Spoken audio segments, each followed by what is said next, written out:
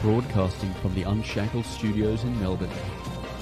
This is Wilms Front, brought to you by the unshackle.net.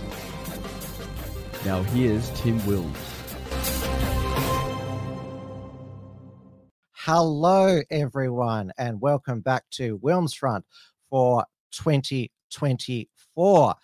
On this Sunday, the 14th of January, we are broadcasting live on the Wilms Front YouTube channel, the Wilms Front Odyssey channel, but unfortunately, and there's always on the first show back, there can be a few issues. I haven't been able to get Rumble to work tonight, but I'll be uploading the live replay and hopefully it'll be back ready tomorrow night for the first Tim's News Explosion for 2024. Hope you all had a Merry Christmas and a Happy New Year. It is 9 p.m. here in Melbourne, Victoria.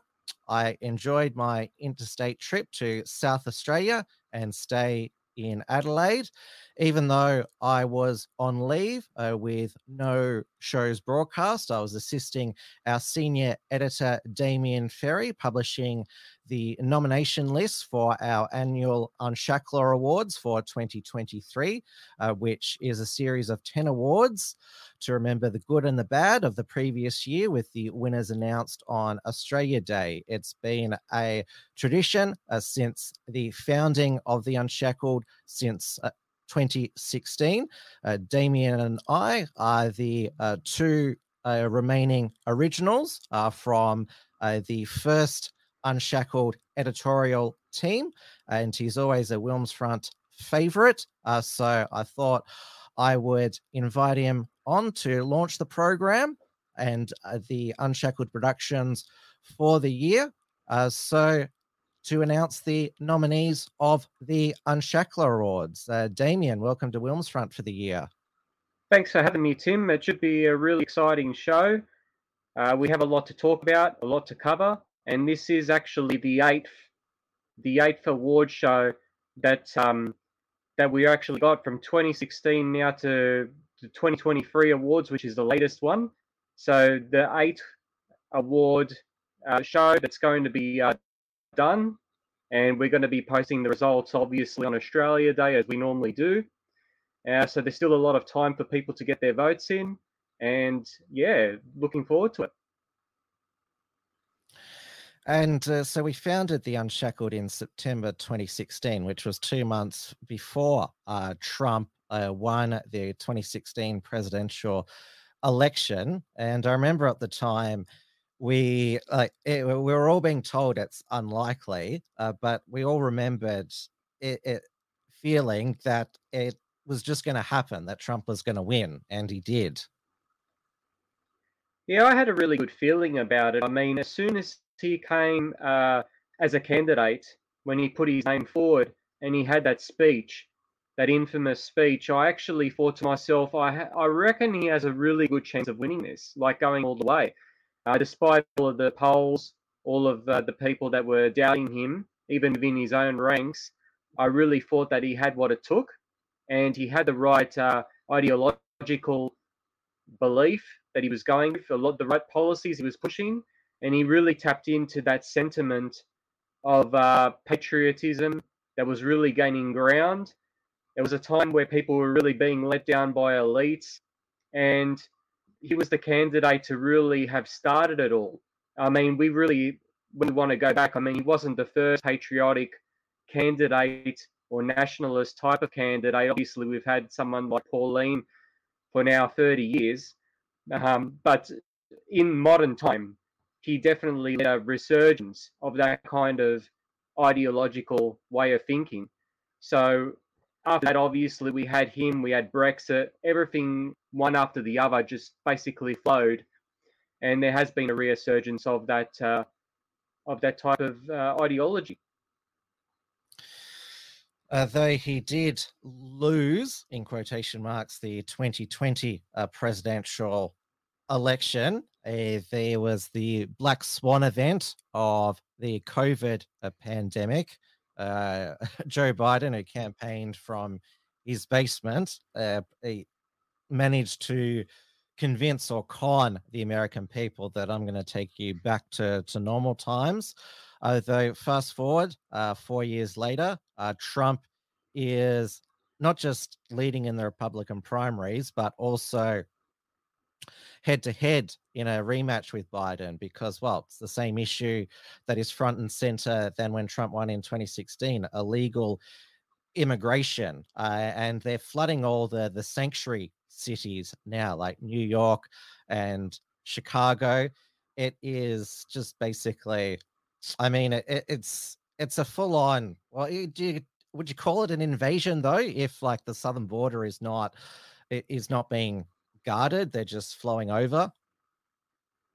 Well, I'm actually glad it's actually at least affecting the Democrat-held areas now. So there is a flow-on effect. It's starting to get the left realizing that this whole approach of open borders may not be the best thing. I mean, we have the same similar issue here that we have West Sydney, for instance, particular areas that get flooded, but then the upper-class suburbs hardly get this effect. And that's why it's very easy for them to be preaching a diverse culture, bring people in, no borders. But the people that are in those areas that are calling the shots aren't actually getting the negative consequences from those actions. And this is the problem here. I mean, if they get a bit of a taste of their own medicine, then that's the only way they will realize that it might not be good for the country. Unfortunately, it has to actually affect them for them to realize that. And you mentioned that 2016, the populist upsets aligned. And it seems like that the stars could align in 2024. Obviously, in Australia, there was the overwhelmingly convincing defeat of the Aboriginal voice referendum, and then 2023 finished off well with Geert Wilders' Party for Freedom, number one in the Netherlands, and Javier Milei elected president of Argentina. And so the omens are good for a 2024 Trump second term. I think it's looking good. I would really be surprised if the Democrats win because the last 4 years have been really shocking.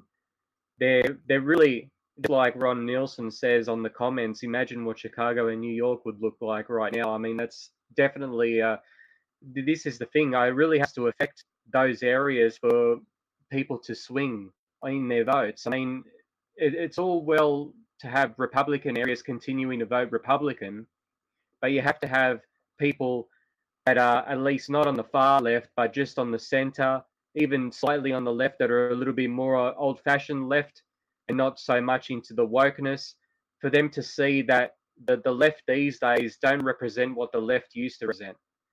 And a lot of old people, especially, if you actually ask them if they would agree with a lot of the left's policies, and didn't even mention if it was a Labor policy or a Democrat policy, for instance, they would say, no, I don't support that. But then come election time, they still vote for that because that's the Workers' Party that they used to vote for, 50 years ago. And this is the problem when you have that kind of mentality.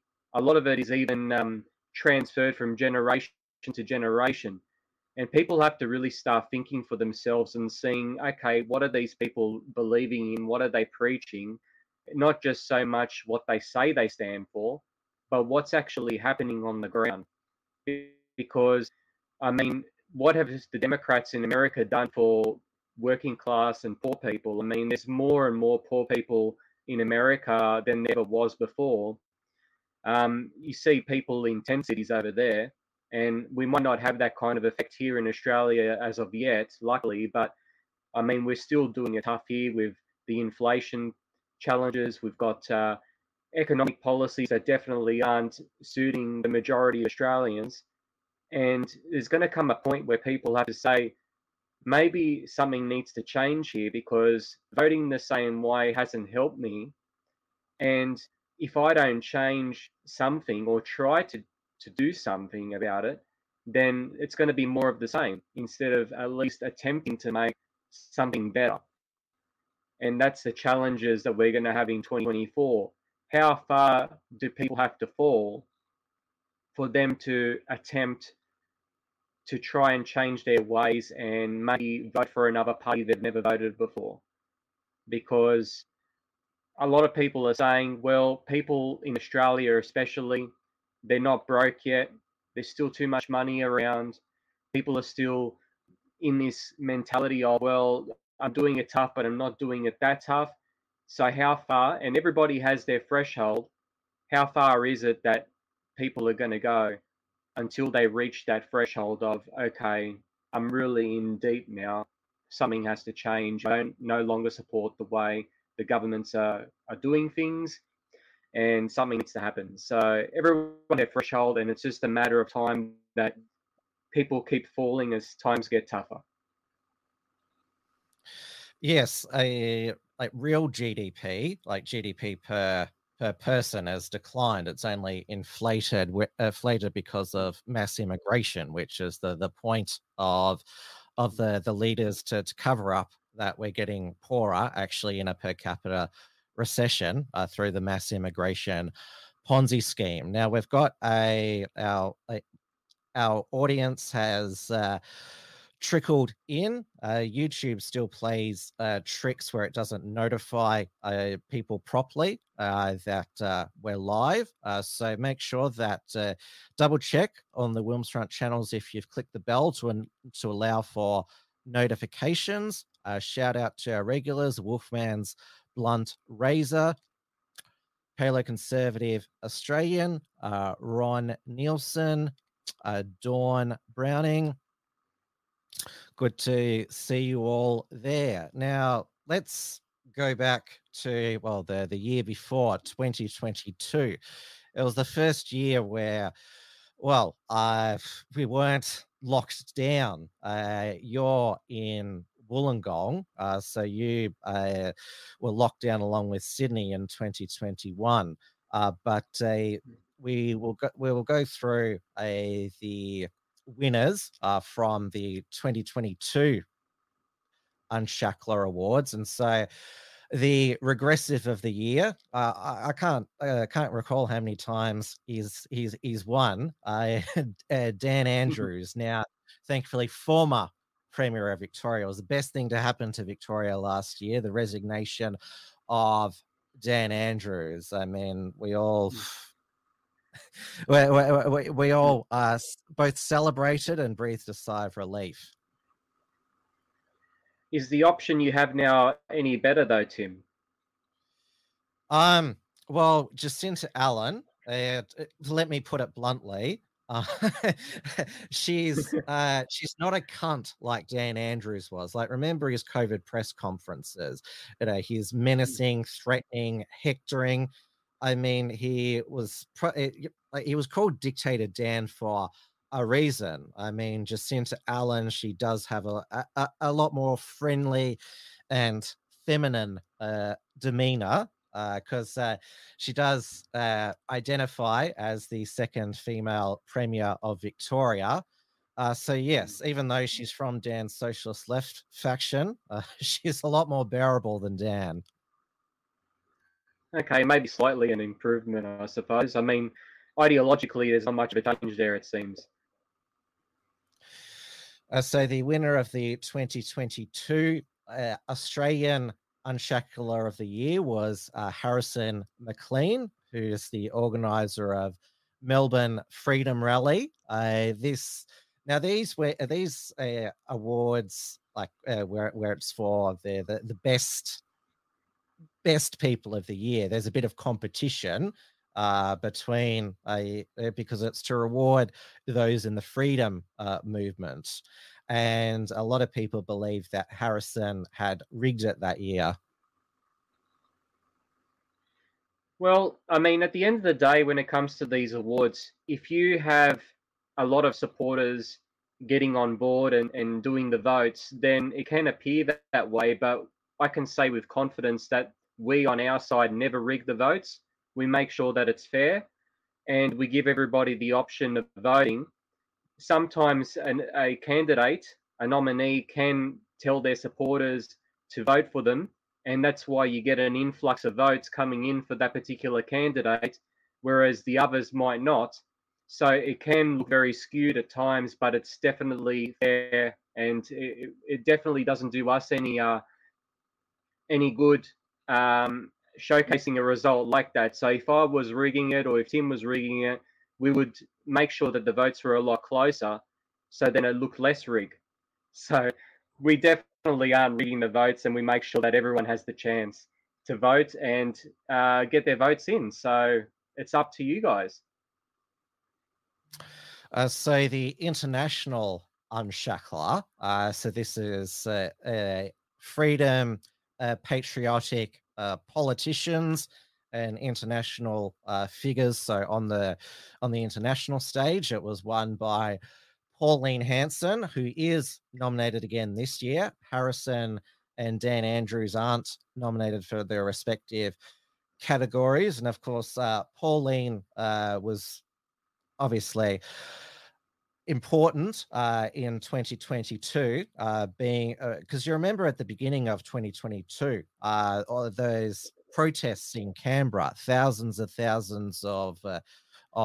people protesting to end all of the vax mandates. There's still amazingly some here in Victoria, but she was an important voice in the Senate. So was her colleague, Malcolm Roberts, and also Alex Antic and Jared Rennick and Matt Canavan. Yeah, there is a lot of good nominees putting their names forward, and we've had a lot of good ones in the past as well.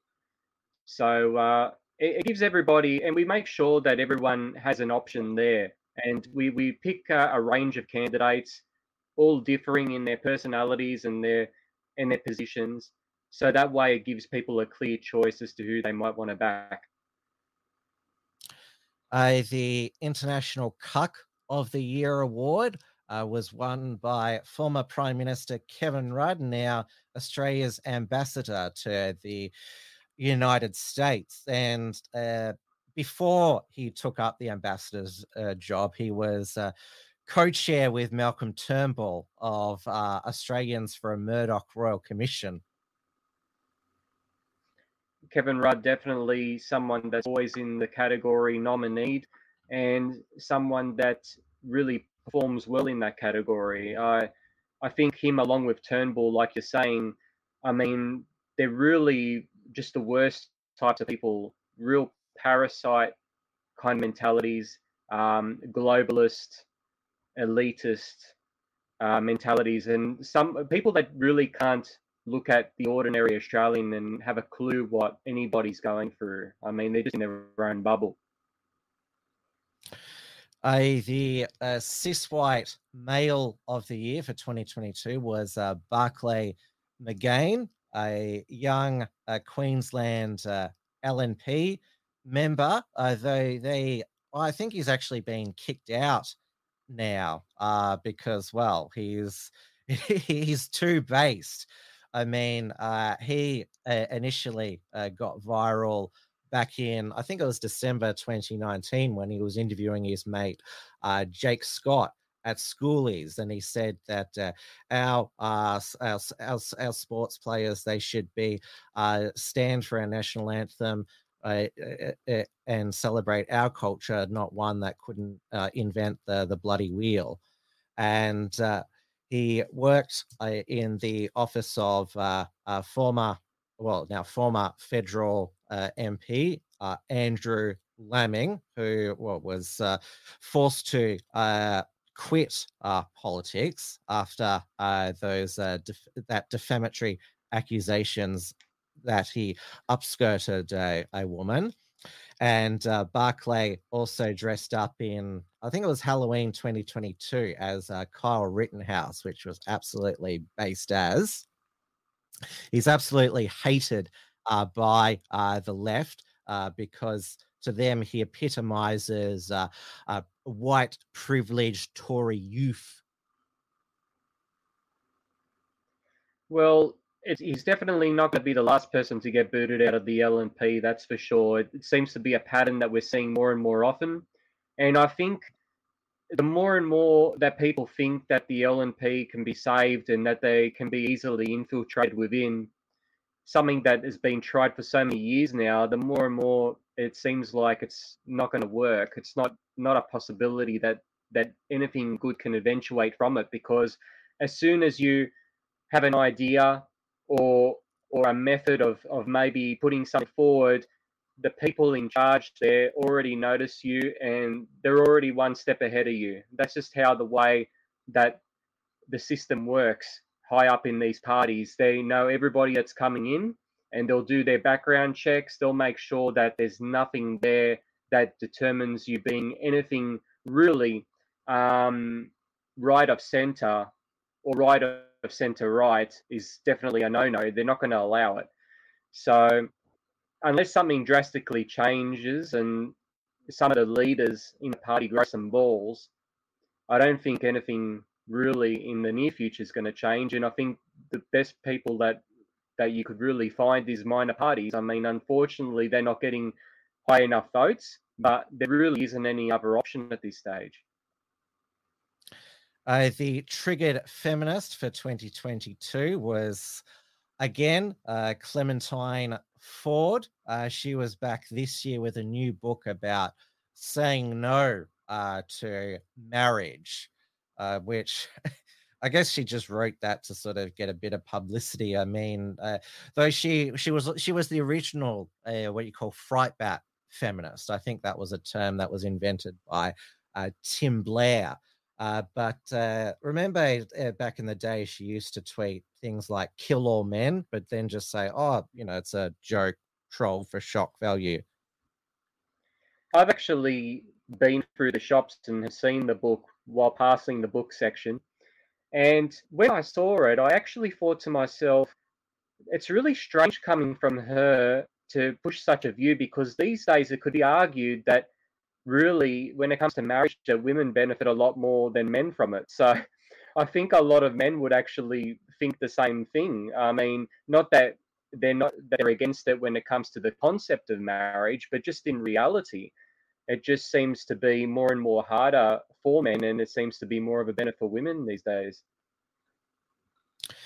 So the Australian Culture Warrior of the Year was Drew Pavlou. And again, this was a controversial win because he was like way out ahead. He's not nominated this year because it seems he's not an Australian Culture Warrior anymore. He's internationalist activist, and unfortunately for lots and lots of war.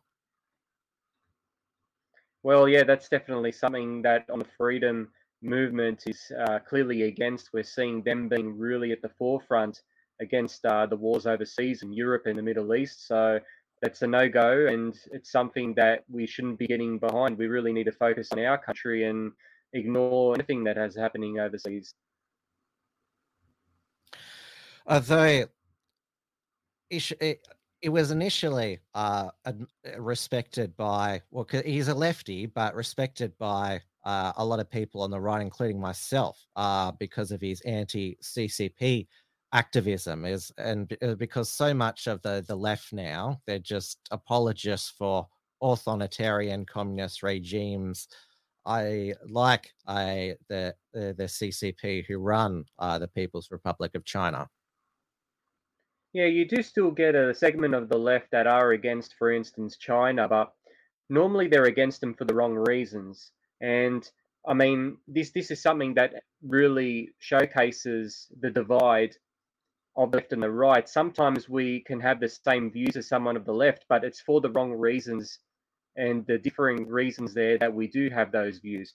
So, I mean, it's one of those things that it can be it's a 50-50 chance if someone supports China or not. And I mean, you either support them or you don't support them. If you're not going to support them, at least don't support them for the right reasons. So that's how I would see it.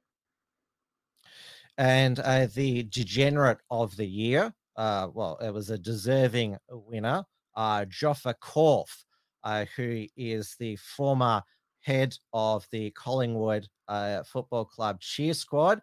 In 2022, he pled guilty to sexually molesting a teenage boy. But because he pled guilty and got character references, he avoided jail. He was accused of sexually molesting another teenage boy who he met when he worked on an LGBT community switchboard, but there hasn't been court proceedings on that. And it's just typical of judicial systems, not just in Australia, at the West. They let these sex offenders without a day in jail, yet they lock up patriots for years on end. And we've seen it so often as well. I mean, people showcase a different view that is considered to be somehow an extremist statement. People get put in jail, and then sex offenders get off the hook. It's a disgrace, and something really needs to change. But the system is flawed, unfortunately. And the International Media Personality of the Year was won by Tucker Carlson. He was still at Fox in 2022. I hardly watch any Fox anymore. Though it's put to the top of the YouTube algorithm, but I certainly watch Tucker's on X interviews regularly, and of course he's founded the Tucker Carlson network.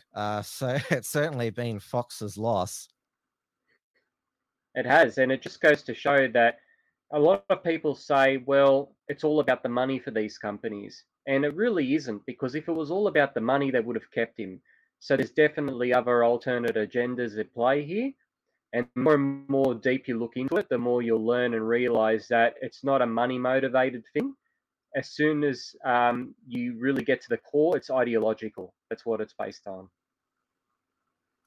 And the Fake News Award for 2022 was the Daily Mail, which, of course, particularly during COVID, had horrendous clickbait, wanting people to be scared of the latest variant. Like, there's another new variant this year, JN1, which is actually even more mild than super mild Omicron.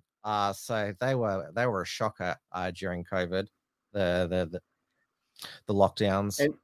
And we're all as bad as each other when it comes to media, really. I mean, there was no one. I mean, and a lot of people do cite Sky, but I mean, even them, they were really. It took them a long time for them to start to call out the COVID nonsense. I mean, straight away at the bat, right at the start, they were pretty much full into it as well. I mean, just in a more mild fashion. And so anyone that really rattles on about how good Sky is, I really get them to really think twice about Sky. I mean, it's like that controlled opposition that really isn't your friend. So,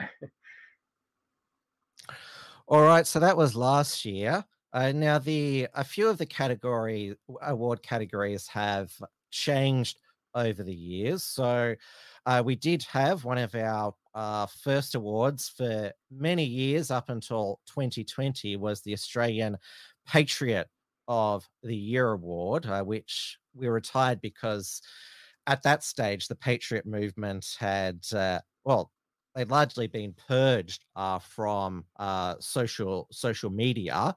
And in 2020, it was the birth of the freedom activists. So it's why we launched the Australia Unshackler Award. I noticed that Paleo Conservative Australian asked why Thomas Sewell wasn't nominated in the Australian Unshackler category.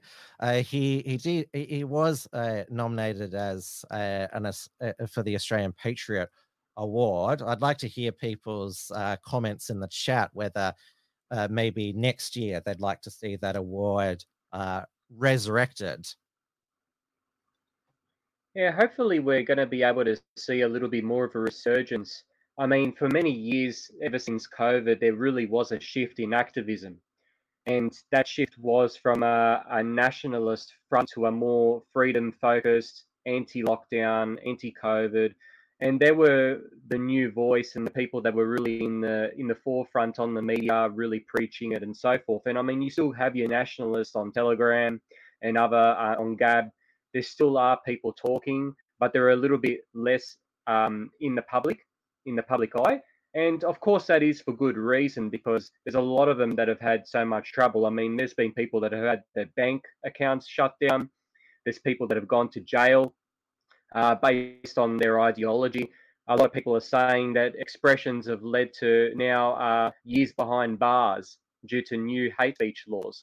So there is a reason why those people are becoming a little bit more underground and not so much in the public sphere, because they're starting to think, well, we really, if we go out in public and we're doing what we're doing, not that they're not, because there still are at certain times, in particular in Melbourne, but all that can lead to is them getting shut down.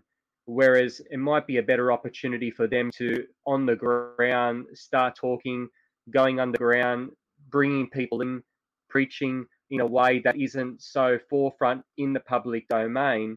And that way, at least they don't have a chance of getting remotely behind bars, at least now anyway, because laws can change again. So as soon as they come with, well, it's not so much what you're saying, now it's Fort laws. You know, if you're thinking something, you're automatically going to be behind bars. So, I mean, I really understand why it happened that way. And I think people will start to be able to catch on and preach that sentiment in the community. And I think it's something that just has to start small and slowly build up again. And for the right moment to happen is when all of a sudden, just like with COVID being the anti-lockdown fury and getting people that weren't activists all of a sudden on the streets protesting and so forth. It just takes the right event to happen for that sentiment to come back, and all of a sudden you'll get nationalists parading in the streets, protesting and stuff. It's just waiting on the right moment. And it will happen eventually, because the elites are really, they're really cocky. They're really cocky, and they think they can get away with anything. So as harder as they want to go on the left, then all of that does is really bring a hard right contingent up, and because something has to counter and balance it. So that's something that we will probably see in the next few years. Well, we've just seen come into effect on January 8th the new hate symbols and anti-terror legislation, which bans the posting of symbols, including online, of listed terror organizations and Nazi symbols and gestures. So that's 1 year in prison if you, and the only defense is if you're a professional journalist for academic, artistic, or educational purposes, or if it's in opposition to the ideology or organization. And it's 5 years in prison for possessing violent extremist material, which it's a really broad category. And I'll go into this more detail tomorrow night on Tim's News Explosion.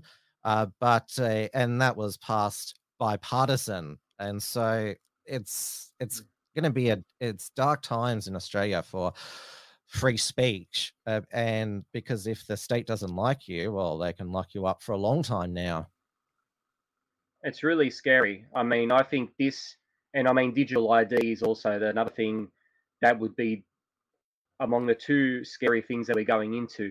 So on free speech, yeah, I mean, on free speech though, I mean, yeah, okay, so these sort of groups are terrorist organizations. Who's determining that? I mean, is there any really proof or solid evidence that they've committed any terrorist attacks? No. I mean, yeah, okay, they've got views that are not with the mainstream. But I mean, at the end of the day, when you've got people like the ADL calling shots, I mean, of course, you're going to get people that are nationalist sentiments as branded as terrorists. But I mean, communists aren't touched. I mean, Antifa aren't touched. No, they're not. They're not extremists. They're fine. They're particularly fine. So, again, I mean, we really, when you get both major parties agreeing to these things, all that does is really show you that they're working for the same boss. And that's what's really difficult for people to understand. they're really given this false sense of democracy that we've actually got a choice. And we really don't, because both parties are just as bad as each other.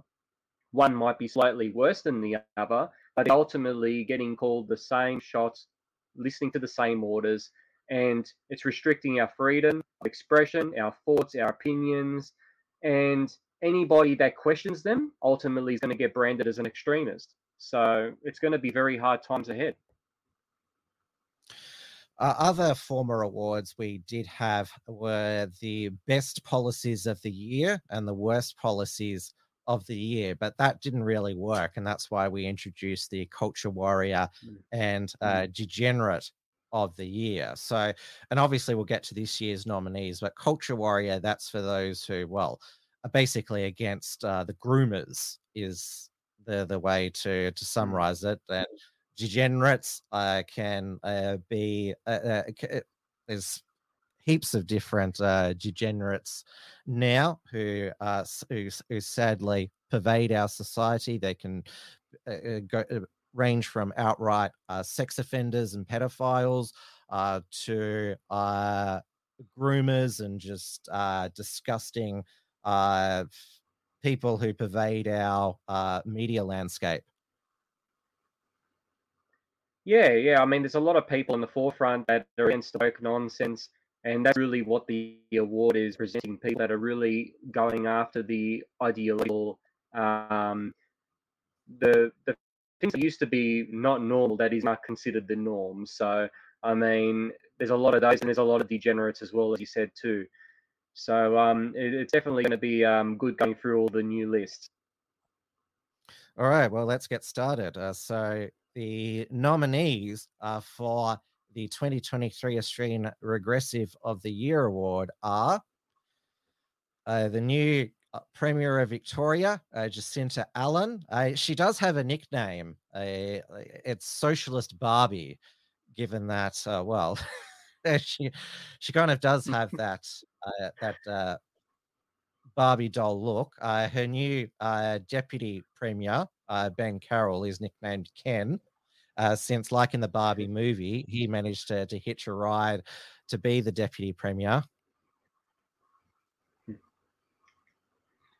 Yeah, maybe 2 years ago she might have been more Barbie, but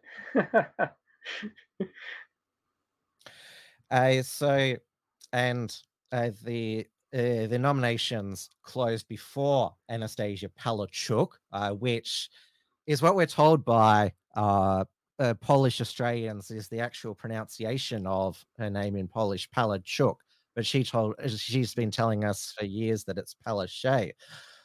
She was known as the Chook during the COVID lockdowns because, well, she's got basically a chooky neck. I mean, look at that; it's like a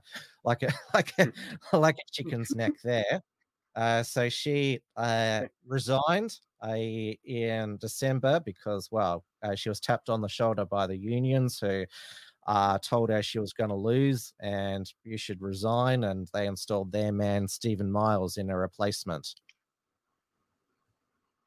Yeah, well, there you go. I mean, all of the COVID heavyweight premiers now are gone. How convenient, but they've made their money and they're off to the private sector, I suppose. And of course, Anthony Albanese, I mean, he starts the year. He's actually behind in, was the Roy Morgan poll had him behind. Freshwater today was 50-50. And, well, he hasn't made electricity bills cheaper by $275. They just keep going up. I mean, none of us have noticed our bills increasing, and of course he wasted pretty much most of last year pushing the voice referendum. Remember, he always said it's a very gracious and modest request. Yeah, I mean, I don't really see him winning a second term at this stage. I think it's going to be very difficult given what he's done and the damage he's created. So time will tell. But like I said before, I mean, unfortunately, the Liberal Party aren't really the best of options anyway. So it's going to be the least worst. And Linda Burney, the Indigenous Australians minister, I mean, she was a big asset to the no side, given that she couldn't make an argument unless it was written down on paper for her. Yeah, she was terrible. I mean, they actually put her in hiding many times. They had to, when they done that big debate show that Jacinta Price actually won. She was supposed to be the spokesman on the yes side, and she refused to go on, and they replaced her with the Northern Territory senator. So you could tell straight away she has no clue, and she's been given such an important role, unfortunately, within the ministry. So it's just really sad. And Roger Cook, the new Premier of Western Australia, after Mark McGowan resigned because he said he was tired. Though he's not so tired that he can be on mining company executive positions. And of course, Roger Cook, he did the Yes campaign almost, well, you could say irreversible damage by those Aboriginal cultural heritage laws, which basically, if you like to for farmers or farmers to make any modifications to the ground, they had to consult some Aboriginal heritage consultant. It was it was going to be a huge racket, so they could to get their permission to modify their property. And well, to his credit, Roger Cook, he eventually tore the laws up and apologized for the hurt and confusion they caused, which has basically saved his premiership because Labor's back ahead in the polls, and the WA Liberals, they're still mediocre. Mm. Yeah, well, I mean, if there's not a real opposition, then people are just going to vote for the duds that are currently in. That's what normally happens. And those laws there are very dangerous, and that's what we were going to get more of if the voice did end up getting up. So,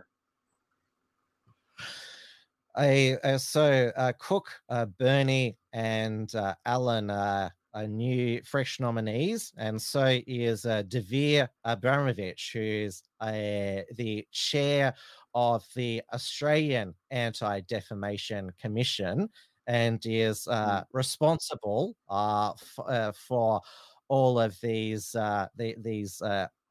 bans, restrictions on free speech. I mean, he takes credit for the banning of the Nazi symbols and gestures, which, like, how can, like with the banning of the Nazi salute, the signs at the bus and tram stops still say "Hail bus" with the hand up. I mean, this is the absurdity of them. And he's also championed the banning of the trading of Nazi memorabilia. It's interesting that there was no such laws in Australia for 78 years after the end of the Second World War, yet Australia didn't become a Nazi state. well, that's right. I mean, at the end of the day, it's people like these that are making people go towards a harder philosophy because they're driven that way. I mean, Devere, like the panel are saying, a lot of the commenters are saying, is definitely the worst on the list, in my opinion. I think he's a disgrace. I think he's really a lot of the big cause of the problems that we're having in society here, where we're getting restricted on what we can say, what we can do. And at the end of the day, a free society, I mean, because the new federal Nazi salute ban covers the internet, and I'm somebody who uses my hands quite a bit. I've got to make sure that I don't raise them at all.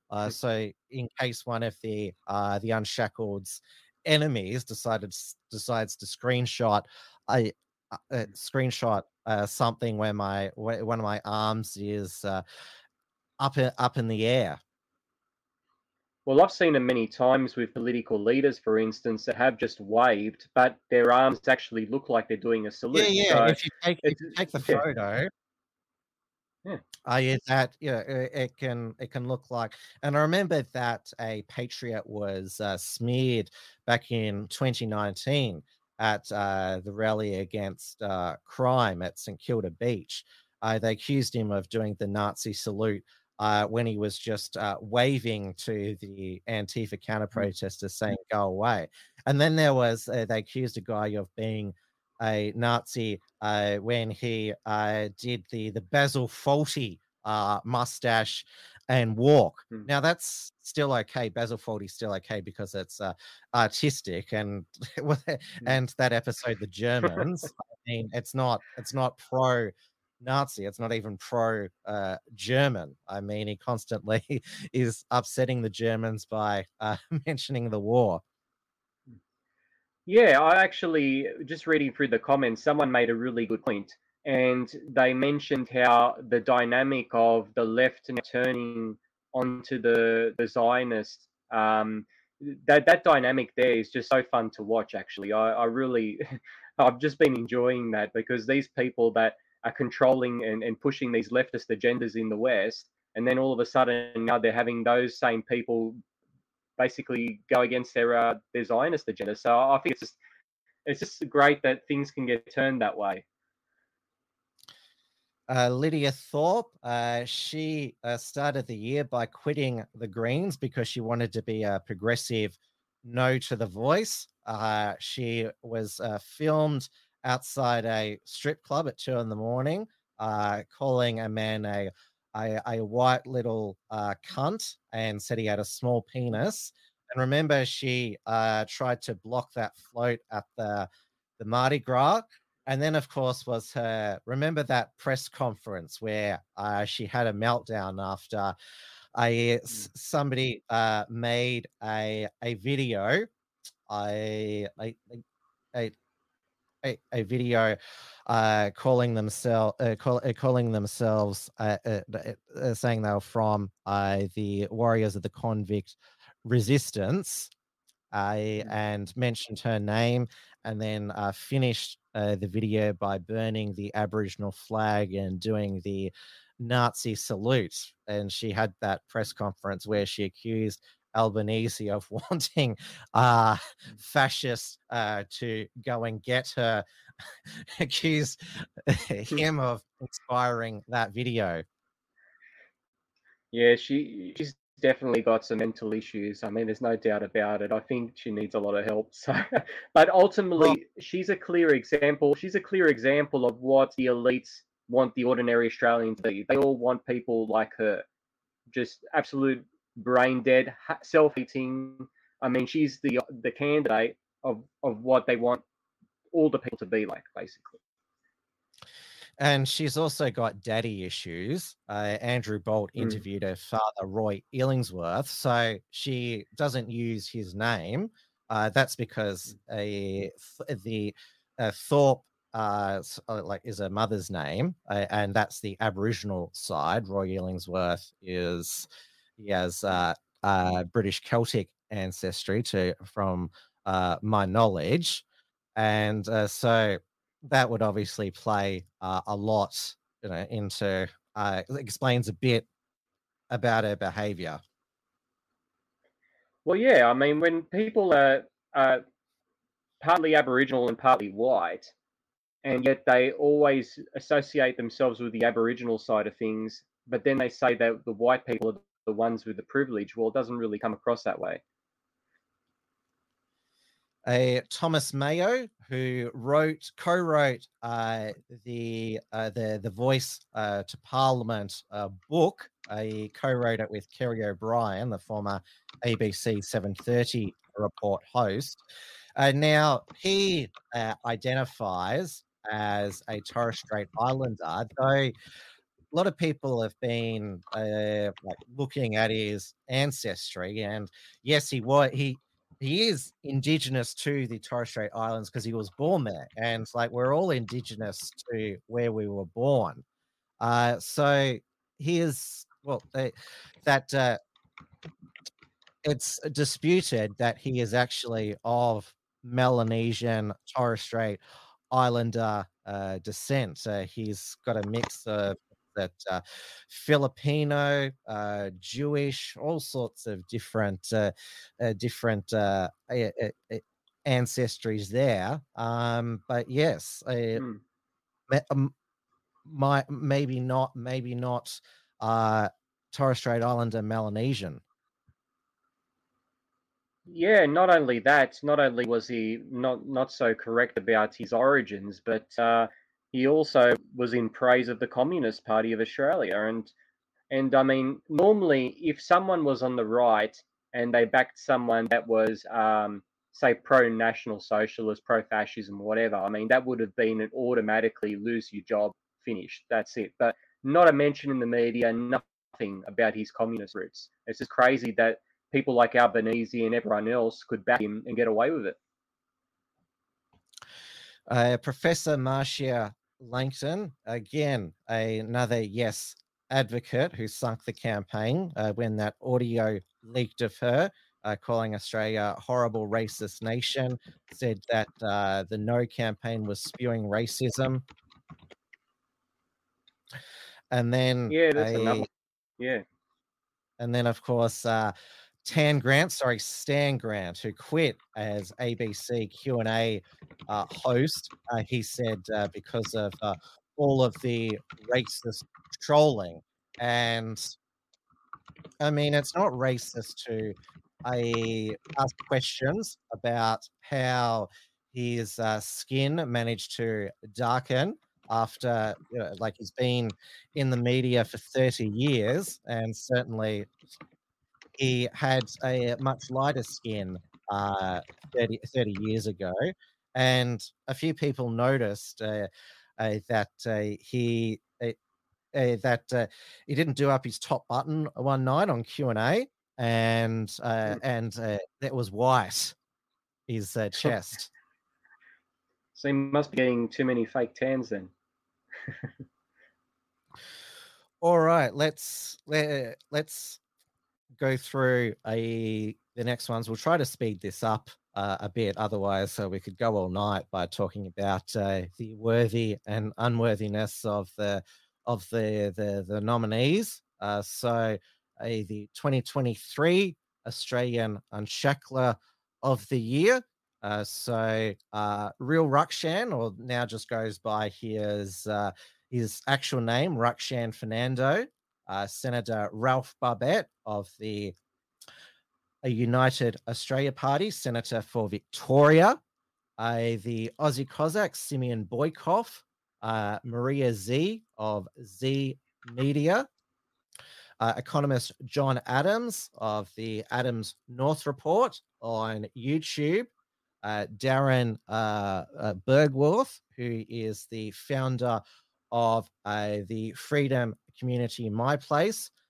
Nick Patterson, who is the founder of the Australian Peacemakers and is still being persecuted by Victoria Police, accused of assaulting officers when he was trying to defend his friend during a lockdown protest in May 2021, when they just decided at the end to chase and attack him. So it's been going on for almost 3 years now, this case. Tricky Tritty, who is the founder of the Brisbane-based The People's Revolution, and also we have two elected Libertarian MLCs, formerly the Liberal Democrats. John Ruddick, a New South Wales MLC for the Libertarian Party, a Liberal Party, and David Limbrick, who has been a Victorian MLC since 2014, and really found his hit his stride in terms of COVID. Certainly, one of the silver linings is that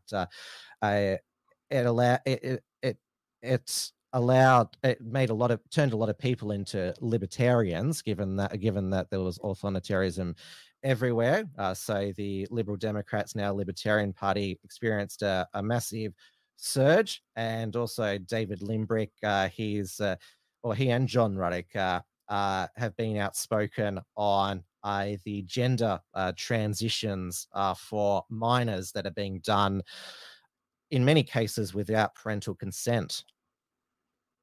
Yeah, they've done some good work, and they've also been really critical of the Aboriginal cultural heritage laws as well. which really is just a code word of erasing private property. So, I mean, things like that is where a lot of people can get behind, and the libertarians fighting on those particular issues rather than on the lefty woke stuff that some in the party might like to steer towards. Focusing on the right wing aspects is definitely a hit, and I think it's gained them a lot of a good following. And the obviously the freedom rallies, they haven't been as prominent this year, but certainly on cultural issues, Ralph Babette, he has been excellent. Rukshan is still filming out on the street. A Simeon Boykov, he's been held up at the Russian consulate because he's wanted for allegedly pushing over this elderly Ukrainian man. Interesting that he's had you could call it a fallout with Avi Yemeni over a Aussie Cossack having Syrian girl on his live streams. And I mean, again, like it really just goes to show people that are supportive of freedom and who isn't. I mean, so anyone that has a problem with that and then goes out and tries to character assassinate them, I mean, it really shows their true agenda. I mean, we've got another few people on that list. I mean, Maria Z has been great and has definitely had a lot of good. She's been on the Stu Peters show, for instance. Really digs deep on issues that you'd never hear anywhere else. So really important stuff there. And I mean, John Adams, I've actually met him personally, and he's quite a good guy, and he's done a lot of work against ASIC and a lot of the corruption that he believes is taking place there. So a really good overall list there, and yeah. It's hard to believe that he once worked for Arthur's in Adenis. I mean, one of the most lefty liberal politicians, but I guess we can conclude why he didn't last long in the liberal advisory circuit. Yeah. Well, I mean, everybody starts somewhere. So, I mean, we have to forgive sometimes people's past there. But, I mean, as they get older, they start to care a lot less following the mainstream. And they just want to, I mean, people have their thresholds. So, at the end of the day, people could tag the line so much. But then when they get to a certain age, they're just not going to care anymore. And they're just going to say, well, this is what I believe. And I just don't care on my consequences, whether it comes to jobs, opportunities in the future. So even though when you're younger, it might affect people a little bit more, but if you're stable, financially stable, and you've got things going for you, then you're not really beholden to have to sell out, at least to these organizations and these corrupt companies and the agendas, because you can say whatever you like without feeling consequence. You're not going to worry about someone firing you from your job and so forth. So best to keep in mind on the game. Make sure that you personally and your family can get in a position where you're independent and not dependent so much on the system, and then you can be a lot freer in many ways. And then no matter what you do and what you say, it's not going to be able to hurt you and affect you just as much. I mean, even with the COVID vaccines, for instance, a lot of people were worried about losing their jobs. If people were financially secure, then they wouldn't have had to have worried. They could quit their jobs and say, well, yeah, I don't have to have that job. I can last a few months without work. But many people were in that state, and that's what made it hard. So the best thing you can do is get into a position, you and your family, that is less dependent on the state and more free or independent, and be able to become self-sufficient. And a first time nominee, Darren Bergwolf. So my place, it started in Frankston, which is near where I live, down on near the Mornington Peninsula, and which Peter Dutton and Anthony Albanese will be visiting quite a bit with the Dunkley by-election coming out. But it spread branches all across Australia. And you know that he's making an impact when there's all these mainstream media hit pieces saying that they're intimidating local councillors at council meetings, or they're planning to run for local council in Victoria this year, shock, the horror, seeking to make a difference through democracy. I mean, sometimes council is where to start as well, because a lot of the wokey stuff happens on a local level. And if you can get in there on a local level, you can start to change culture. I mean, it really matters. I mean, yeah. All right. So let's move on to the International Unshackler of the Year award. So we do have obviously perennial nominees and winners such as Pauline Hanson and Donald Trump. First time nominee Winston Peters, a leader of the New Zealand First Party and current Deputy Prime Minister of New Zealand. The new New Zealand coalition of the National Party, led by Prime Minister Chris Luxon, also with New Zealand First and the Libertarian Act Party under David Seymour. It is basically reversing all of Jacinda Ardern's lefty progressive socialist policies. And New Zealand is, well, it's becoming based. I mean, I'm thinking of moving there. Yeah, well, I mean, a change of government changes the country, as we know, and hopefully they continue being based and don't result to what the Liberal Party have become over here. RFK Jr. So obviously, certainly, most ran first tried to run for the Democrat nominee, now running for independent. So he is most well known now for his opposition to Big Pharma, and also, well, we'll say other talking about other things you're not supposed to talk about, such as atrazine in the water that can turn frogs gay. Yeah, I mean, it'll be really interesting to see what happens with RFK as a third-party nominee. And I mean, I've actually seen that there have been polls that have put him at around 20%, which is quite amazing. I mean, we haven't seen those levels since the 90s, when an independent done quite well then. So it is really going to be a good dynamic there. I mean, it's hard to say how the votes are going to go if it takes more from the right or the left. I mean, it's a bit of a balance there. I think he has support from both sides, so I don't think it's going to really hurt either candidate of Trump or Biden. So it'll be interesting to see how well he does. Vivek Ramaswamy, who is running for the Republican nomination, and he has certainly smoked the others in the debates. He spoke about January 6th being an inside job. We weren't told the truth about 9/11. The Great Replacement is real. I mean, he's, walking proof of the Great Replacement. Yeah, true. And I mean, this is something that we sometimes see where a non-white person seems to be a little bit more outspoken and based than the white people are. I mean, it's sad. It really is sad. But ultimately, we're in a position where sometimes white people feel that they'll be attacked if they come out and be outspoken, whereas people from a different background feel they have a little bit more sway. They could get away with a lot more. So ultimately, it's good to have people like him around.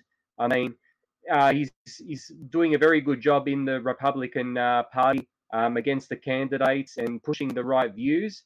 And it's just a shame that there's not many more people like that out there. That and the people are too afraid, and they're just pushing the elite kind of argument. I mean, all the other candidates going for the Republicans are really globalist candidates. So, I mean, it's just unfortunate. Viktor Orban, the pro-family nationalist Prime Minister of Hungary. He is a perennial nominee as well. First-time nominee Javier Milei, the libertarian anarcho-capitalist president of Argentina. And now I know that there's a lot in the dissident right who don't like him, but I think he's doing an outstanding job making Argentina great again, and the economy is already picking up.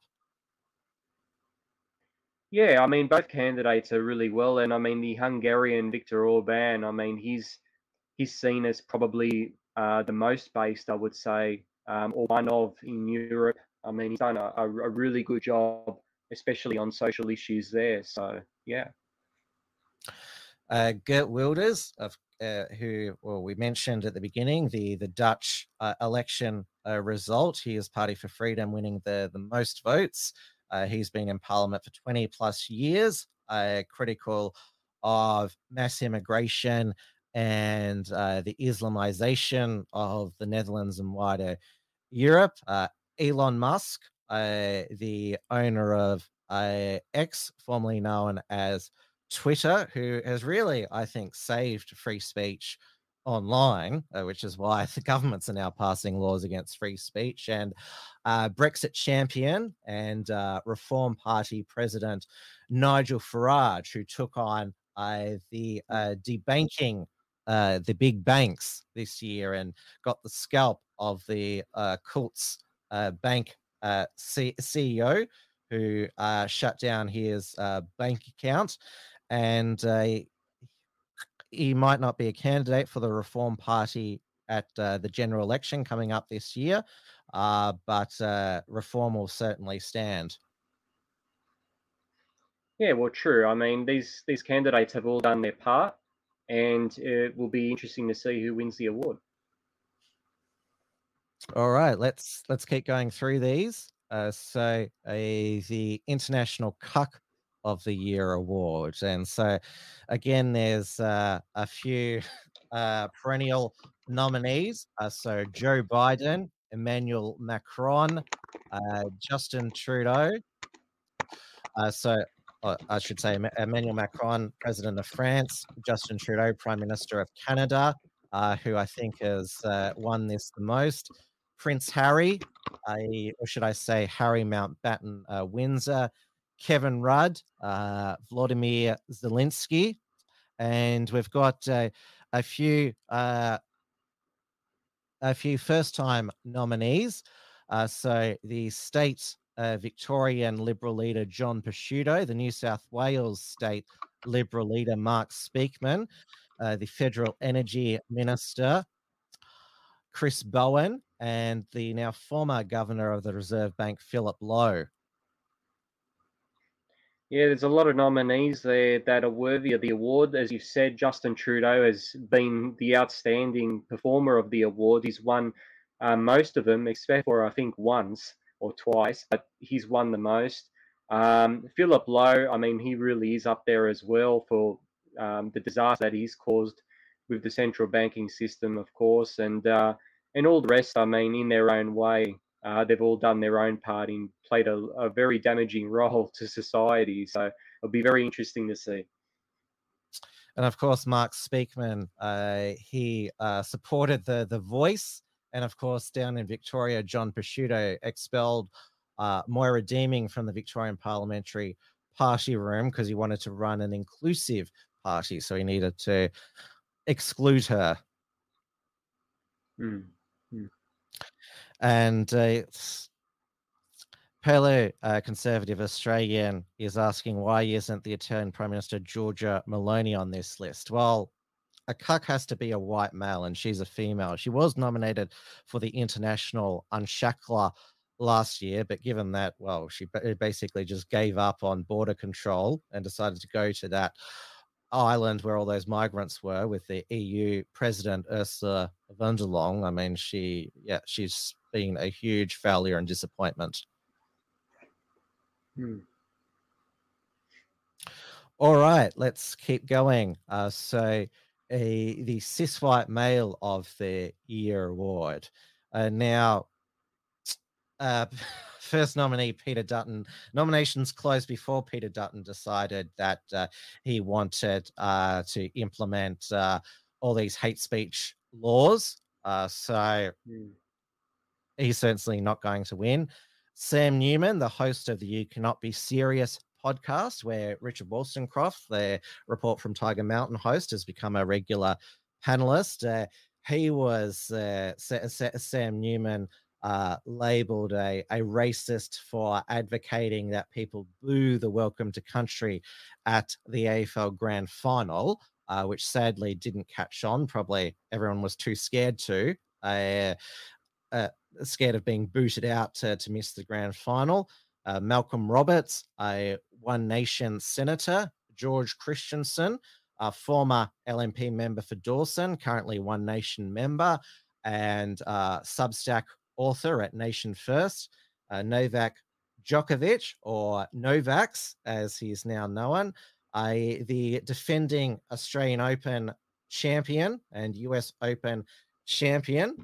He won both Grand Slams the year after he was banned. So it just made him more hungry. He was not going to yield, and it was the Australian and US governments that blinked on their vax mandates. Jared Rennick, the Queensland LNP senator who lost pre-selection, so it's sad we're going to lose him in the next federal election, but it shows that he was doing a too good a job that the pre-selectors had to get rid of him. Matt Canavan, another LNP senator for Queensland. Alex Antic, Liberal senator for South Australia. Irish UFC champion and patriot Conor McGregor, first-time nominee as well. And Angry Anderson, first-time nominee, being a prominent no advocate for The Voice. There weren't too many in the arts and entertainment who came out against The Voice. The other was Kamal, but he couldn't be nominated because he's not cis white male. But also Angry Anderson, he's also an actor as well on Paulie Fenwick's shows Fat Pizza Housos and Darradong Council. And, well, Rose Tattoo is a great Aussie band, so don't play the John Farnham songs anymore. Play the Rose Tattoo, We Can't Be Beaten, and Angry Anderson's Bound for Glory. Yeah, definitely. I mean, Angry has always been a great person. He's always been a conservative. A lot of people initially thought, well, oh yeah, he would be a Labor guy, but it's not the case actually. Like, I mean, he's old school working class based, but definitely not in the form of the modern Labor Party. So more of a conservative these days, and many other good candidates there too. I mean, really, there is some decent politicians still around. I mean, they can only get away with so much, unfortunately, and they know that there is limits in what they can and can't do. And it's really sad that they're able to do that, but they still play a good role. And this is the thing, right? So they know exactly what's going on. They give hints, and then they let the people like us do our research and then dig deeper and then figure it out for ourselves what's really going on. So even though these people here, a lot of people will say, yeah, but they're not mentioning this, they're not mentioning that. You have to really understand the dynamic here, because these people have brought a lot of people that not normally are onto the fold into our group. And those people have done their own research, got into more harder stuff, looked into, people like Alex Jones and all that sort of stuff. And then they've been able to come up with those views that these politicians, the good ones, might even know is true, but they just know they can't get away with saying it. So they do play a role, but ultimately we have to dig deeper and basically do our own research and go further with it. And also, it's good to have a sportsman stand up for his nation in Conor McGregor, because the whole world knows who he is. And Ireland, like, they're being invaded the fastest out of any of the European nations at the moment. I mean, it's only the Republic of Ireland only has about 5 million people in it. So if 1 million illegal migrants would drastically change the country. Well, its most popular boy's name's Muhammad in the Republic of Ireland now. Yeah, and I mean, there's been a lot of issues there at this stage, and there's people speaking out about it. Obviously, they're getting torn to shreds for it, but that's one of those countries, because it's so small, it's going to be very easy to infiltrate. So that's the thing, like, people have to understand that it only takes a couple of decisions for a country to completely change. And once it's changed, it's not going to go back. I mean, it just can't, unless something happens in the future where someone arises and then has to go through very extreme processes in making it go back. But that's the problem, right? Like, once you change something, it's very hard to change it back. And they know this. They know this, and that's why they do it. So we have to be resistant to this sort of change, because it's not a good change. It's a bad change, and it doesn't work. And it just completely destroys a country. I mean, the culture of the country, the heritage, everything. So it's really important. I mean, people can bang on about colonialism, but at the end of the day, these same people that are against colonialism are destroying the Western countries in the same kind of mentality. So that's where we are right now, and we have to make sure that we don't end up turning these countries into shitholes. All right, let's move on to the next category, the triggered feminist of the year. And of course, we have our perennial nominees, such as Van Badham and Sarah Hanson-Young, the Green Senator for South Australia, last year's winner Clementine Ford, who also has daddy issues, but amazingly has a male partner and a son, though she still can't help but be a good maternal mother to her son. It's made her mellow a bit. Magda Shabansky, who you remember last year, she was asking people to collect alleged anti-voice misinformation so that she could collect it for later for some sort of dossier. Meghan Markle, Prince Harry's wife, and of course, well, she doesn't look black at all, but she cries racism. She had the podcast with Spotify, and they had the Netflix series as well. Just awful people. Lisa Wilkinson, who's been off our TV screens for this year as she fights Bruce Lehrmann's defamation case in the federal court, which we should get a verdict on very soon. And first-time nominee has been, her interview subject, Brittany Higgins, who accused Bruce Lehrmann of raping her. It was a mistrial, but there wasn't a retrial because the now disgraced ACT DPP Shane Drumgold said it would be too traumatic for her, but she's been able to, testify at the federal court stand quite well.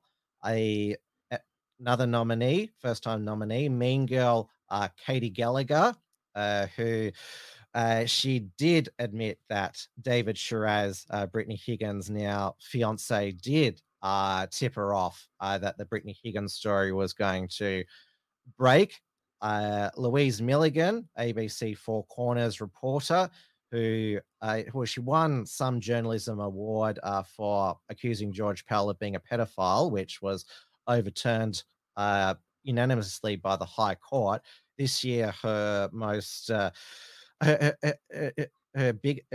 big story for Four Corners was, why isn't there any openly gay AFL male players? Which, I mean, who cares? And speaking of gay, Patricia Karvelis, she's the golden feminist lesbian of the ABC, host of ABC Radio National, now Q&A. She even got to guest host Insiders. One of our commenters, Lady F. Shalott, got retweeted by Patricia Karvelis for saying to her on Twitter X, "I bet your coming out to your Greek family went down like a Zeppelin. Led Zeppelin." Yeah, that would have been a funny one. Would have been a funny one to see. Yeah, I mean, like, there's a lot of terrible people.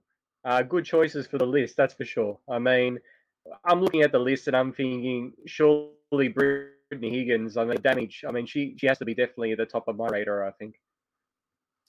Certainly Patricia Carvelis for me, just because, and she was also Yeah. terrible during COVID. She double masked on a plane and said it was romantic with her that she and her wife, who looks like Eminem, rat tested each other every day. This pandemic just keeps on giving. Like, I don't know, is that some sort of kinky lesbian thing for them? I never seen The Wife, and I'm gonna, as soon as I finish the show, I'm gonna Google it. So Yeah, yeah, looks like Eminem. So there's always a lot of people say with lesbian couples, there always seems to be one who looks like a woman and one who looks like a man. yeah.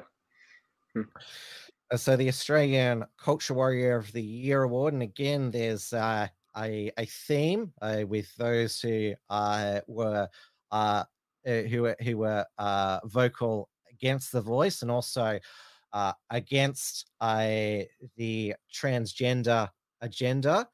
So Mark Latham, who won it last year, who resigned from One Nation, and he is currently being sued by the Sydney Independent Alex Greenwich for replying to Alex Greenwich a tweet which called him disgusting.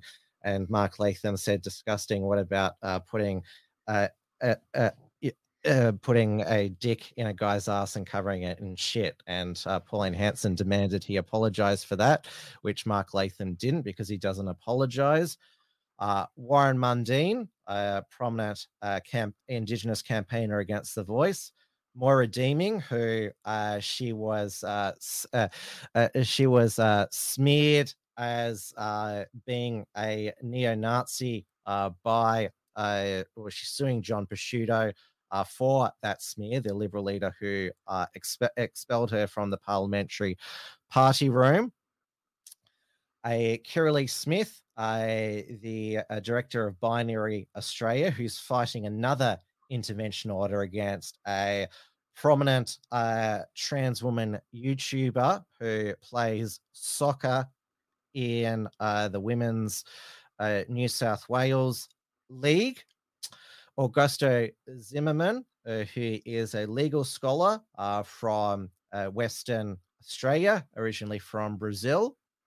Jacinta Price, the Country Liberal Party senator for the Northern Territory, again prominent no advocate, as was Anthony Dillon, a academic and author who I interviewed on Wilm's Front.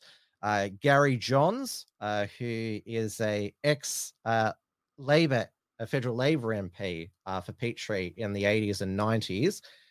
Now he is, well, very much a cultural conservative, and was called a racist for saying that if Aboriginal people want to find their voice, learn English, and there should be a blood test to determine Aboriginality for welfare benefits. First time nominee, Pastor Andrew Sedra of Echo Church. So he is against all of the gender LGBT agenda. He was called a vile homophobic pastor by the Daily Mail, which he wore as a badge of pride. And Kobe Thatcher, a prominent Twitter X user who gained gained a lot of traction during the FIFA Women's World Cup by saying, "I hope the woke Matildas lose." Yeah, again, I mean, there's some good options there. For me, though, I mean, someone like Latham never fails to disappoint. I mean, if you're getting basically demoted from One Nation, a party like One Nation, that really says a lot. And I mean, that must mean that this guy really is like based as like. I mean, this is someone that uh, he gets demoted from a party that is on the, well, not really far right, but you know what I'm saying, like further right than the Liberals. So, you know, it really highlights where he's at in his mind, and the mentality, the ideology he has is really clear. And it's great to see. Like, I mean, someone at his age, of course, he just doesn't care anymore to I mean, follow these lines. he didn't lead One Nation to a successful result in the New South Wales state election. He tried to court the Indian Australian vote, which didn't translate to extra votes. Yeah, I mean, this is the problem. I mean, people keep on branching out to try and collect more and more votes, but the authenticity is where it's at. Authenticity means that that's where people start to respect you, and when you get votes coming your way. Um, it's better to make sure that you cater to your base than to abandon base and try and collect new votes. And I mean, this is why the Liberal Party is in such a shambles, because rather than catering to its conservative base, it keeps on trying to go to the left to pick up more votes. Whereas then people in the Conservatives are then dropping their votes from the Liberal, and they're losing a lot more votes that way than gaining them. So ultimately, people have to look at who are they representing and represent them genuinely. All right, we've got 3 more categories to go. So there was no shortage of nominees to choose from for the Degenerate of the Year award. Last year's winner, Hunter Biden, son of President Joe Biden, who is well-known cocaine addict and also a sex addict as well. Another repeat nominee, Dylan Mulvaney, who was known this year, the trans TikTok influencer for sinking the sales of Bud Light, who made Bud Light cans with her face on them. Also, first-time nominees, Philip Schofield, former ITV This Morning host, resigned after it was revealed that he'd been having an affair with the teenage runner for the show, Matthew McGreevy. He got away with it for 3 years by coming out as gay, using the Kevin Spacey defense. I now choose to live as a gay man. Hugh Edwards, former BBC 10 o'clock newsreader who paid a crack-addicted teenager £35,000 for explicit photos and videos, but is apparently still a national treasure because he's the only one who could tell the British people that the Queen had died because he was able to read an auto cue well. Penny Wong, the Foreign Minister of Australia, who is marrying her longtime female partner now. Yimi Steins, of course, has written those sexual education books aimed at children. Welcome to sex, welcome to your boobs, welcome to your period, and welcome to consent. And there is former WA Nationals MP James Haywood. He was found guilty of child sex abuse and disqualified from Parliament, found guilty of 4 charges of indecently dealing with a girl between when she was 6 and 8. It was really horrific. What he was found guilty of doing to her. Sam Smith, a musician who now goes by they them pronouns, calls himself not a fisherman, a fisher they, and of course is fat but decides to dress in skimpy outfits. There was that music video where he gets golden showered upon and perform that song "Unholy" at the Grammys with a satanically dressed dance troupe. Reuben Kaye, who offended Christians and Muslims by saying that he loved Jesus because he got nailed for 3 days and came back for more, and also did an ABC show talking about boys wearing makeup, and of course David Van, the now independent Victorian senator, kicked out of the Liberal Party by Peter Dutton for alleged sexual harassment of Lydia Thorpe and Amanda Stoker, former LNP Queensland senator, and also was chatting up women on Instagram. And one of his pictures was "Call Me Senator Six-Pack." Yeah, there's another group of individuals that are definitely catered for Degenerate of the Year award. I mean, personally, for me, I would have to go with the drag queen on the project because I think that was such a massive moment. And I remember the outrage that was going through people at the time when they saw that. And being a Christian myself, it was pretty terrible on mainstream TV. 6:30, whenever it is that the project's on, 7 o'clock. For such a person to have come out with that. And even when there was a backlash, it seemed like the news networks weren't really taking it serious at the time. But I mean, yeah, there's many other great candidates there too. That I mean, Yumi with her books. I mean, yeah, many candidates. What are your thoughts on it, Tim? Oh, well, I cover a lot of British news because we allowed a lot of British expats like Lady of Shalott and Dawn Browning, who are fans of the show. The UK never are short, it seems, of degenerate politicians and TV hosts. But both Philip Schofield and Hugh Edwards, they claimed mental health and, everyone, lays off, even though their conduct, well, degenerate to say the least. All right, let's go into international media personality of the year. And this award category, there's the only first-time nominee is Elijah Schaffer, host of Slightly Offensive. Now, living in Australia, married an Australian woman and has a Australian son.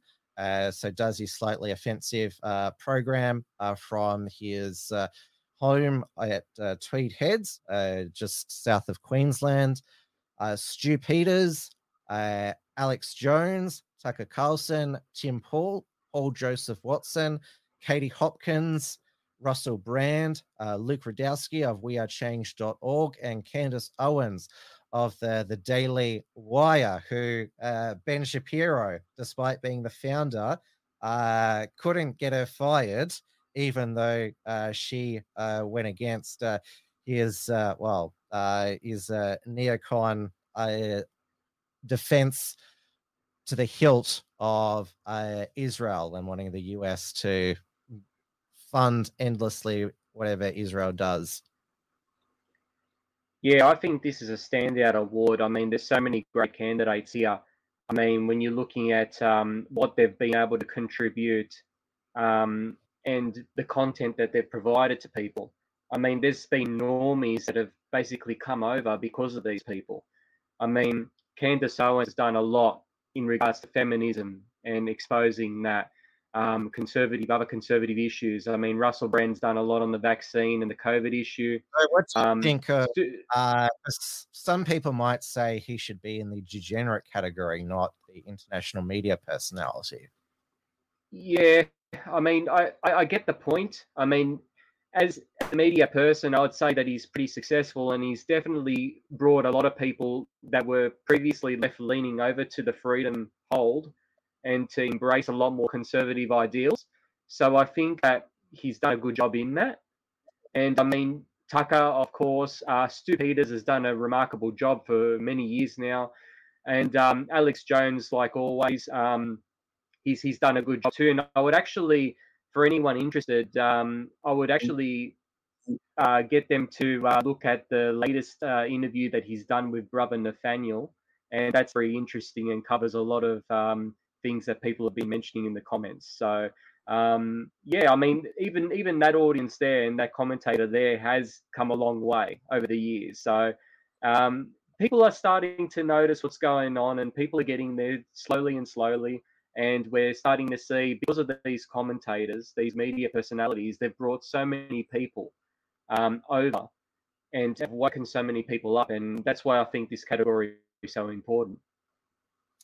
And Tim Paul's Timcast, well, it's even bigger now than CNN and MSNBC. And Luke Radowski of wearechange.org is basically his permanent co-host now, long time libertarian, His memes are also excellent.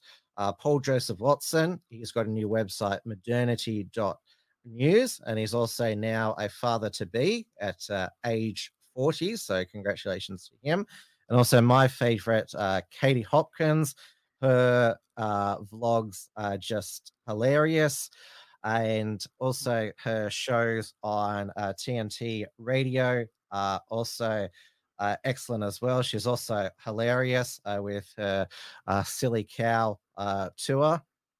Yeah. I mean, it's going to be interesting because there's so many people, and I mean, again, these people might not go as far as you want them to, but they're doing enough to make people think, and that's what's really important. And as soon as start people be thinking, they start to do their own research again, and they start to then go deeper down the rabbit hole, which is where we want people. We want people to really dig deep and find information, and really go away as far as they can from the mainstream way of thought. So they've done a really good job in doing that.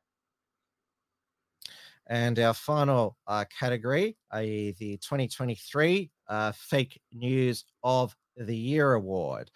And well, we were just talking about the project, how they hosted the degenerate Ruben K. I mean, I can't believe it's still on the air. I mean, it hardly rates. The New Zealand version got axed, which is lucky for them, but we're still stuck with it. CNN, which used to be a news channel, but now is just Trump arrangement network. Also, hardly anyone watches. 7 News, they are still the worst when it comes to COVID hysteria, still pushing it. ABC News, well, during the voice referendum, it was pretty much a 24/7 pro-voice. 9 News, and also, well, they're called the 9 newspapers now, but a lot of us still call it the Fairfax papers, The Age and Sydney Morning Herald. I mean, Nick McKenzie, obviously, back in 2022, did that hit piece on the NSN through that those secret, sneaky secret recordings.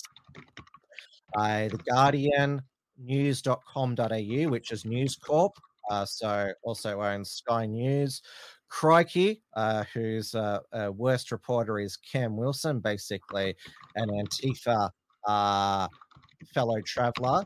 The New Daily, which is partly funded by industry super funds, and SBS News promotes the globalist agenda and also runs the National Indigenous TV service. Yeah, there's a lot of good propaganda networks there. So it's going to be hard to pick from because they're all as bad as each other. So yeah. I mean, normally the ABC fares pretty well, and CNN has done well too in the years. Guardian, of course. So it's going to be hard to pick from, but ultimately it could be one or the other. It's really hard to pick from. It's a mixed bag on this award, really. Yeah, no clear standouts. All worthy nominees. Well, thank you, Damien, for joining me tonight and helping to, well, get Unshackled Productions going for 2024. You'll, of course, put out a video on Australia Day announcing the winners as per tradition. And as we mentioned, there's both the US presidential election and UK general election. We've got the Queensland, ACT, and Northern Territory state election. And of course, you're more than welcome to join us for Unshackled live coverage, which we'll certainly be doing for the US, UK, and certainly for at least the Queensland state election. Yeah, there's a lot to look forward to, and hopefully those elections go our way. And I'll be looking forward to present the awards on Australia Day. And thanks to all the people that have listened in tonight and that have commented. And hope to catch up with you guys soon. Yes, and as I said, our audience loves you. Fairly conservative. Why isn't Damien a co-host. But as I said, we'll certainly be speaking more with Damien throughout the year. So take care. I mean, I know that we'll all be watched now with these new laws. So make sure you stay safe. Yeah, well, that's it. I mean, we have to be very careful, but that's why we have to. I mean, I try and allude what I'm trying to say to the commenters there, and they know what I'm talking about, but I have to be really careful. I don't want to be going to jail, right? So yeah, don't catch the bus. Yeah, that's it. All right, take care. All right, thanks, mate. All right, everybody, that brings us to the end of the first Wilms Front for 2024. And the good news is that Wilms Front will be back same time next Sunday, 9 p.m.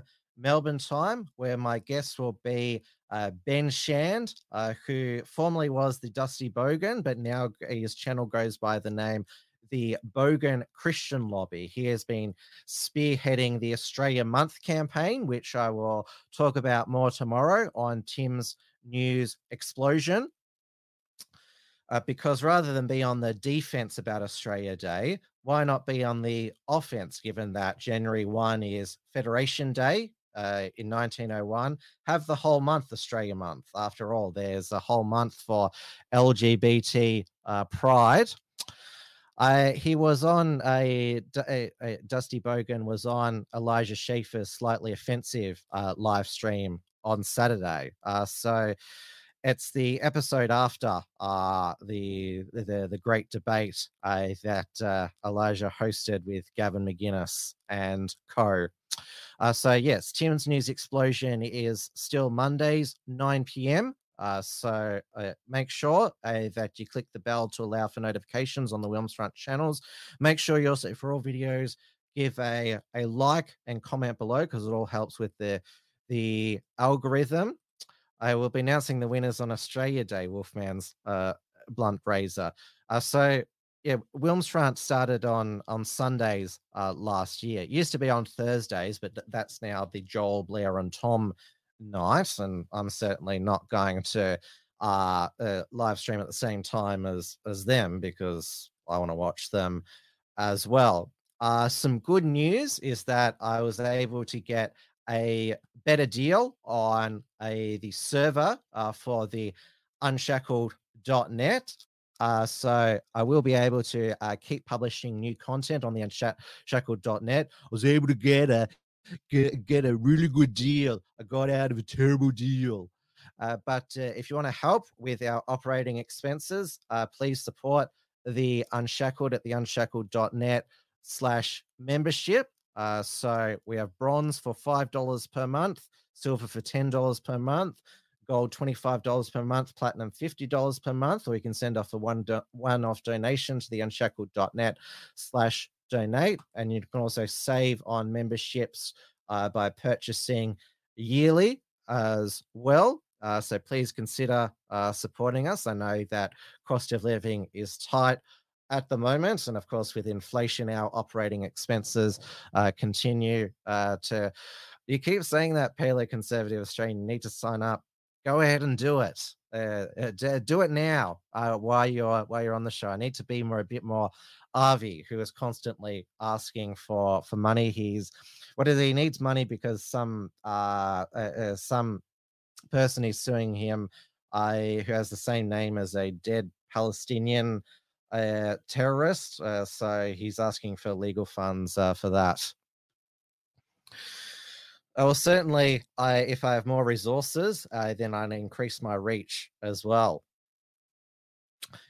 Now, I will see you all tomorrow night. Now, the Theorists with Andy Nolch won't resume until February, as will my weekly appearances on Reality Check Radio's breakfast program with Paul Brennan, which I give his New Zealand audience an update on what has been happening in Australia.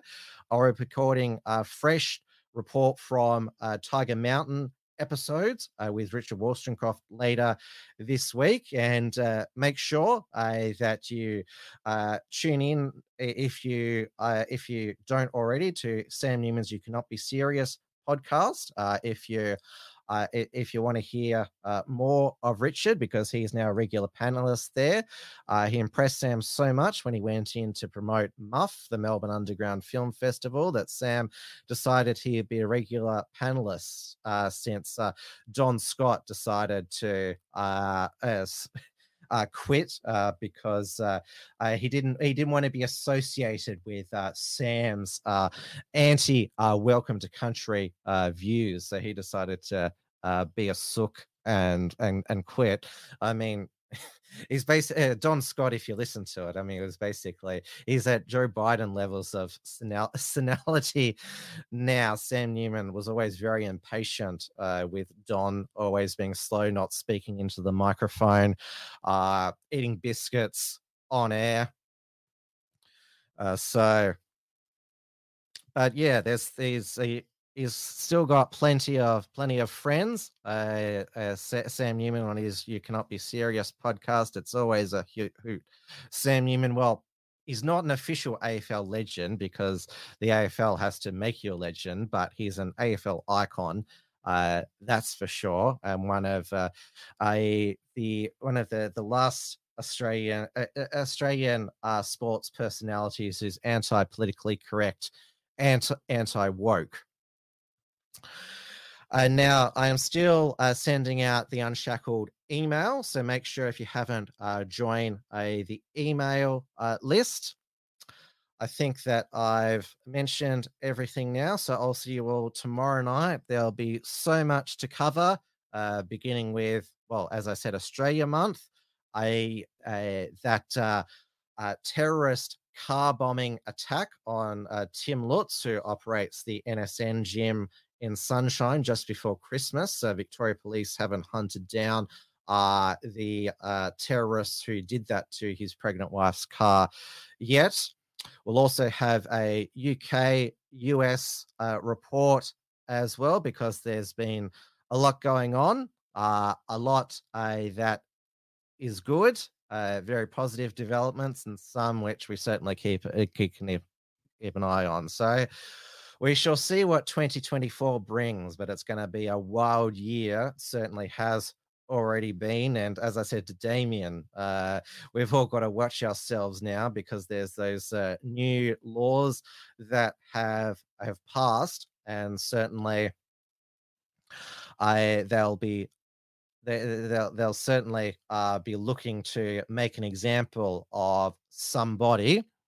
Now, Australia Day, I will be celebrating at the Doncaster Bowling Club. So Richard Wollstonecroft's mate Damien Richardson, who of course ran for the Senate, is promoting this. So Damien was recently on Sam Newman's podcast as well. Remember, because the Melbourne CBD is basically a no-go zone with Invasion Day protesters now. So it's $25 for a ticket. So I will certainly be going. Andy Nolch is going as well. So there'll be a lot of familiar faces. So I think you can, so the try booking link, I think you can do credit card or PayPal. So I'd all like to see you there. I'll promote it tomorrow night as well. But certainly that is where I'm going to be. And certainly I would invite all of you to come along as well. So good night, everybody. And I'll see you all tomorrow night. Stay safe and take care. Thanks for tuning in to Wilmsfront. Visit timwilms.com to view the archive of episodes, and keep visiting theunshackle.net to view all our shows, and to keep up with the latest real news and analysis.